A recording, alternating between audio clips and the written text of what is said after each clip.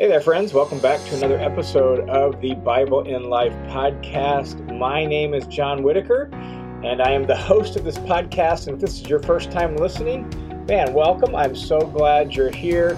Our heart at the Bible in Life is to provide what I call blue jeans theology. That is down-to-earth Bible teaching that's rooted in the context of everyday life, that's spoken in the language of everyday life, so that we can learn and follow Jesus right in the midst of our everyday life. So that's what we're all about here on the show. And if you're a regular listener, man, thanks for being a part of the Bible in Life family. If you're a supporter and donor who makes this possible, thanks a ton for your support.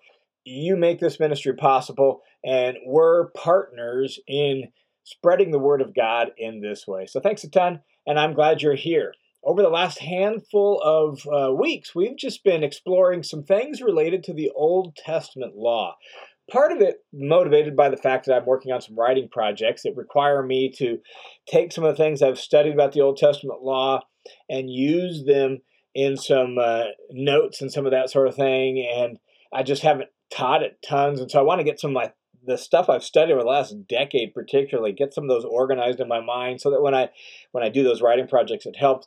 But also because I just think the Old Testament law is an area that we as Christians struggle with. We struggle to read and understand. We struggle to understand what it's all about. We say things about it that aren't accurate, and we have a fundamental misunderstanding of it that we talked about in last week's episode, where we tend to think of it as all rules and works and earning your salvation. That's not what it's about. If you haven't listened to last week, you need to go back and check that out, because that was really the topic in question that we looked at last week. And so we've just been exploring this, trying to understand how the Old Testament law works and how we should read it.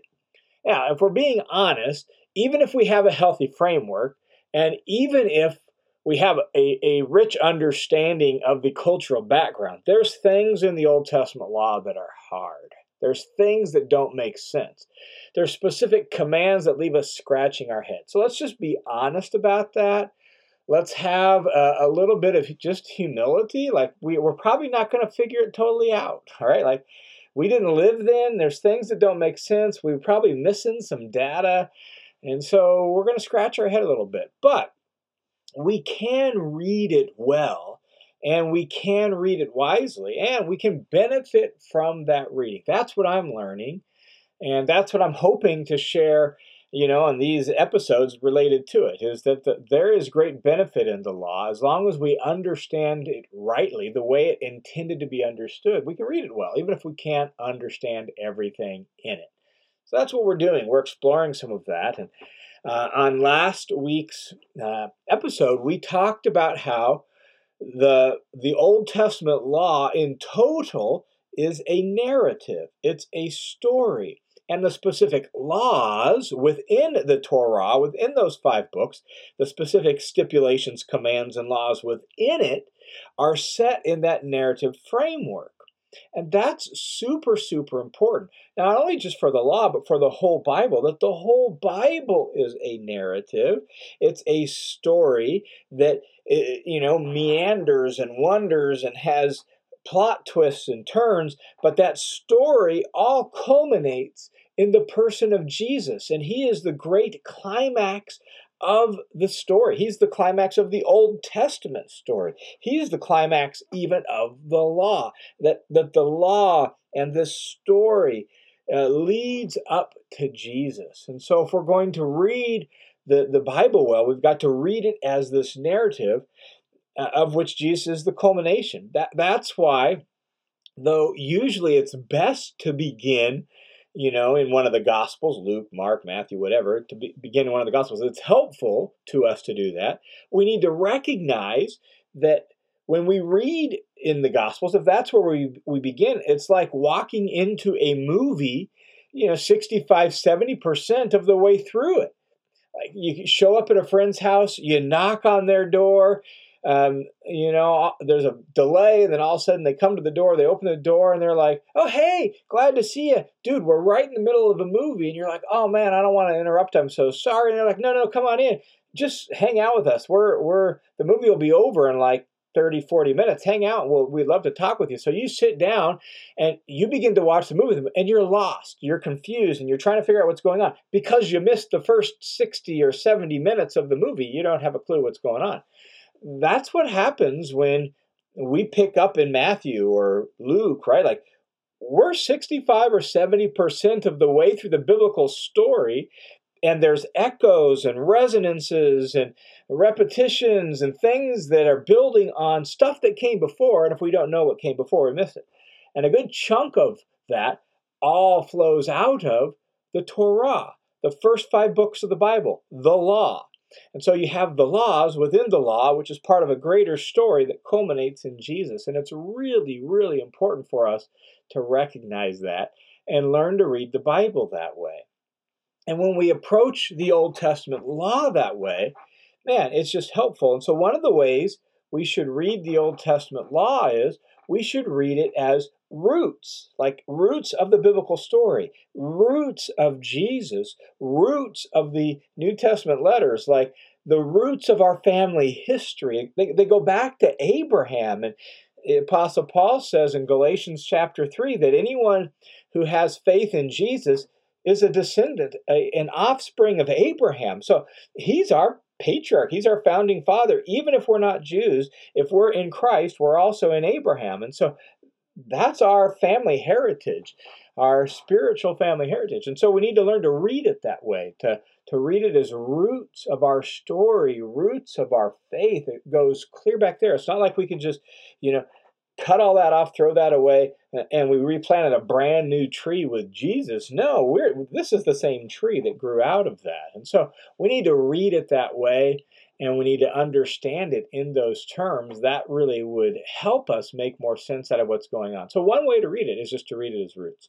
Now, another thing that's really, really important, in addition to reading it as a narrative, reading it as our story, right, our faith story, reading it for our roots. In addition to that, another thing that's really important is to recognize that the law, particularly the specific commands, the laws, the 613 laws within the law, the law is a covenant. It's a covenant. It's that word, that idea is embedded in our division of the Bible. You have the Old Testament and the New Testament. The word testament is trying to capture that idea of covenant. So Old Covenant, New Covenant. It's trying to capture that idea that there was an Old Covenant, there was a New Covenant. Well, the law itself is a covenant. And it's specifically a covenant that God made with Israel in the narrative, the story that we talked about last week, when he brought them out of Egypt and redeemed them by his strong right hand, right? Like God redeemed them and delivered them from their bondage and their slavery and redeemed them. And then at that point, he made a covenant with them. And that covenant is the laws. And that covenant is very much stated in the terms of an ancient Near Eastern covenant, where there's stipulations of the covenant, and then there are promises and curses, right? Like blessings and curses. If you keep the covenant, here's what is going to happen. If you break and violate the covenant, here's what's going to happen. It was a covenant stated in terms they understood in their cultural context. And again, we just have to remember that. I really like the way one scholar said it, that the Old Testament, the laws within the laws, it really describes God's ways in Moses' day. And that's even why in Jesus' day, the Jews of Jesus' day are debating how it applied in their day. And you have different rabbinic schools in Jesus' day trying to figure out, what do we do with some of these laws in our cultural context, because the situation has changed and the circumstances have changed. So how does that play out and how does that apply in our day? They're wrestling with how to take what was given to Israel 1,500 years before Jesus, as God made a covenant with them, and how to apply it in their time and place. And if they were wrestling with that as Jews, how much more so us 2,000 years after the time of Jesus? So we need to learn to read the law in its original context as a covenant that God made with Israel after he redeemed them out from Egyptian slavery. In other words, it's God's covenant with Israel. With Israel. And throughout the Old Testament story, continuing into the New Testament, it becomes clear that this covenant isn't working. Israel is breaking the covenant. And in fact, the book of Deuteronomy within the law tells us what, like prophetically and predictively, what's going to happen, that Israel is going to be unfaithful to the covenant. Moses can see it. God's given prophetic insight. He can see it, that they're going to be unfaithful. They're going to violate the covenant. And the curses of the covenant that are very much tied to the land of promise are going to be affected and enacted because of their unfaithfulness to that covenant. And in breaking that covenant, they will experience the consequences of their unfaithfulness to the covenant, the ultimate one of which is exile from their land. And as we read the Old Testament story, we know that's what happened. Israel was unfaithful to the covenant. God was patient. He kept sending them prophets, trying to call them back to their covenant. They kept violating the covenant. And ultimately, that led to exile, being banished from the land that God gave them as part of the covenant promises. And so now they're exiled from the land. Well, as God sent those prophets to them, one of those prophets, Jeremiah 31, said that, look, someday God's going to make a new covenant with you. He's going to make a new covenant, and he's going to write his laws on your heart and on your mind, and you will actually keep them. Like, there's going to be a change in this updated new covenant that God's going to make, in which there will be a change of heart, and you'll actually now obey God and be faithful to him as God always wanted. But this particular covenant isn't the final plan for that and isn't the final answer for that. And then you get in the book of Hebrews chapter 8, where the author of Hebrews quotes that very passage from Jeremiah 31 and says, that's now happened in Jesus, that new covenant has been put into effect in and through Jesus. And so the old covenant that was God's covenant with Israel has been culminated in and fulfilled in Jesus. And in Jesus now, that new covenant has been put into effect. And so in him, God's people are now being formed, and in him, they are now in covenant relationship with God. This is what the Apostle Paul means in Romans chapter 10, verse 4, when he says, "For Christ is the end of the law for righteousness to everyone who believes." That the law as a covenant has reached its culmination point in Christ, in Jesus, and so now righteousness is found in Christ, not in Torah. That's really important. And so as we learn to read the Old Testament law as a covenant, we need to remember that it was God's covenant with Israel, but it's not God's covenant with us as God's people today. God's covenant now is in Jesus, who is the culmination of the fulfillment of the law, and thus, as Paul says there in Romans 10:4, he's the end of the law, the telos. He is both the goal and the end point. The law was aiming towards Jesus, and it arrived at its culmination point when Christ came, and that therefore ended it as a covenant, as God's covenant with his people. The covenant now is in Christ. And so it's like the imagery Paul's actually using is like running a race. Once you reach the finish line, right? Once you reach the finish line, the race is over. Well, Jesus was the finish line. He's the culmination of that. Another analogy that's super helpful to me is pregnancy and childbirth. Childbirth ends pregnancy, but it doesn't abolish it. What childbirth does is it culminates it. It fulfills it. Everything pregnancy was aiming for reaches its end point and its goal in childbirth. Well, the same is true for Jesus. That everything the Old Testament law was aiming for and working towards and was about in the long run reaches its culmination point in Jesus. And so Christ is the end of the law because the law was a covenant, and it was specifically a covenant with Israel. And so any non-Jews who wanted to be a part of that covenant needed to be circumcised and become a part of the nation of Israel. And you see the apostles wrestling with that, like in Acts 15 and throughout the book of Acts, where they're wrestling with, does that same thing pertain now? Well, they decided, no, it doesn't. Why? Because it's now formed in Jesus, not in Torah. So one of the implications of that for us is that while the law is not God's covenant with us, because our covenant is in Christ, even though it's not God's covenant with us, it's still God's word for us. All right, like Paul says in 2 Timothy chapter 3, verse 16 and 17, that all Scripture, and when Paul says all Scripture, he's primarily thinking about the Old Testament.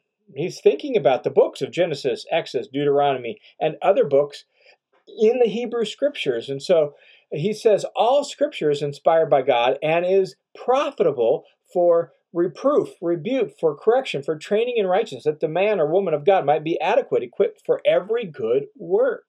And so the Old Testament, including Genesis through Deuteronomy, the law is not God's covenant with us because God is covenanted with us now in Jesus. That's where his righteousness is found, as in Christ. And yet, those books are still God's word for us. They're still Scripture.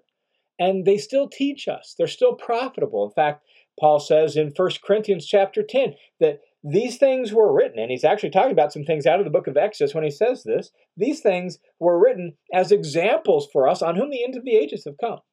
Like, they are instructive to us. We learn from them. And so they're still profitable and they're useful for us as teaching and training and helping us understand who God is and God's priorities and God's value systems and all of that, even though they're not God's covenant with us. And so we need to learn to read them from the perspective of the new covenant, looking at them through Jesus, and learning from them about, all right, how does that come into our period and our covenant now in Christ? So you see things like the apostles writing in the Gospels about Jesus, when Mark kind of editorializes on Jesus' stuff about when Jesus says it's not what goes into the body that makes a person unclean, but what comes out of the heart that makes a person unclean. And then Mark editorializes and says, in this way, Jesus declared all foods clean. And so, all right, that's the food laws of the Old Covenant. That's not really what we're supposed to learn from that at this point. What are we supposed to learn? And what Mark is helping us see and what Jesus is teaching is that the categories of clean and unclean, defiled and undefiled, still pertain. They're just different. In fact, the food laws were, in a very real sense, what Mark and Jesus seem to be getting at in that text in the gospel is that those laws were really like a giant object lesson about the importance of clean and unclean. But what really matters is the heart. And clean and unclean, ultimately, that which really makes a person unclean and defiles him is what comes out of the heart. And so when we read the Old Testament law as a covenant and we look at it through the lens and the filter of Jesus and the New Covenant, what we realize is those food laws, those are primarily supposed to be instructive about the importance of clean and unclean. They're symbolic that we are supposed to be distinct from the nations around us. And we do that by the purity of our lives, by what comes out of our heart.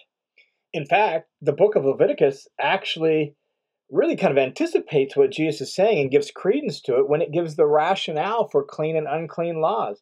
Leviticus chapter 20 says this. It says that God says, I'm the one that made you myself. I've called you to myself. I'm going to give you a good land, and I've separated you from the peoples of that land.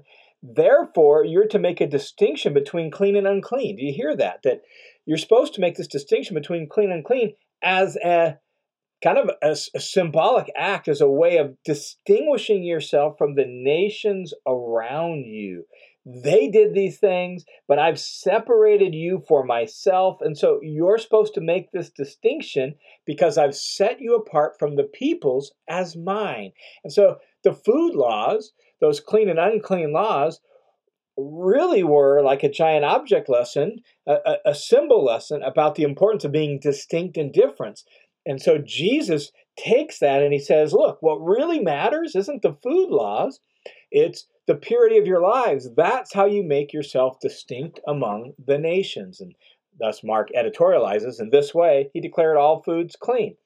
So let's summarize what we've said. We have said that the Old Testament law is a covenant. Specifically, it was God's covenant with Israel for that nation to set them apart from the nations around them, that they might be a distinct and holy people. We read in our last episode, Exodus 19, how they're supposed to be a holy nation and a kingdom of priests. So the law is God's covenant with them.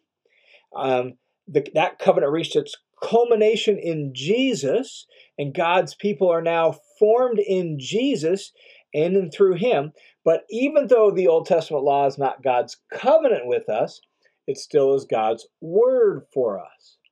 And the way we read that is we read that through the lens of the New Testament and the lens of Jesus, trying to understand it. And some things are going to come across straight as.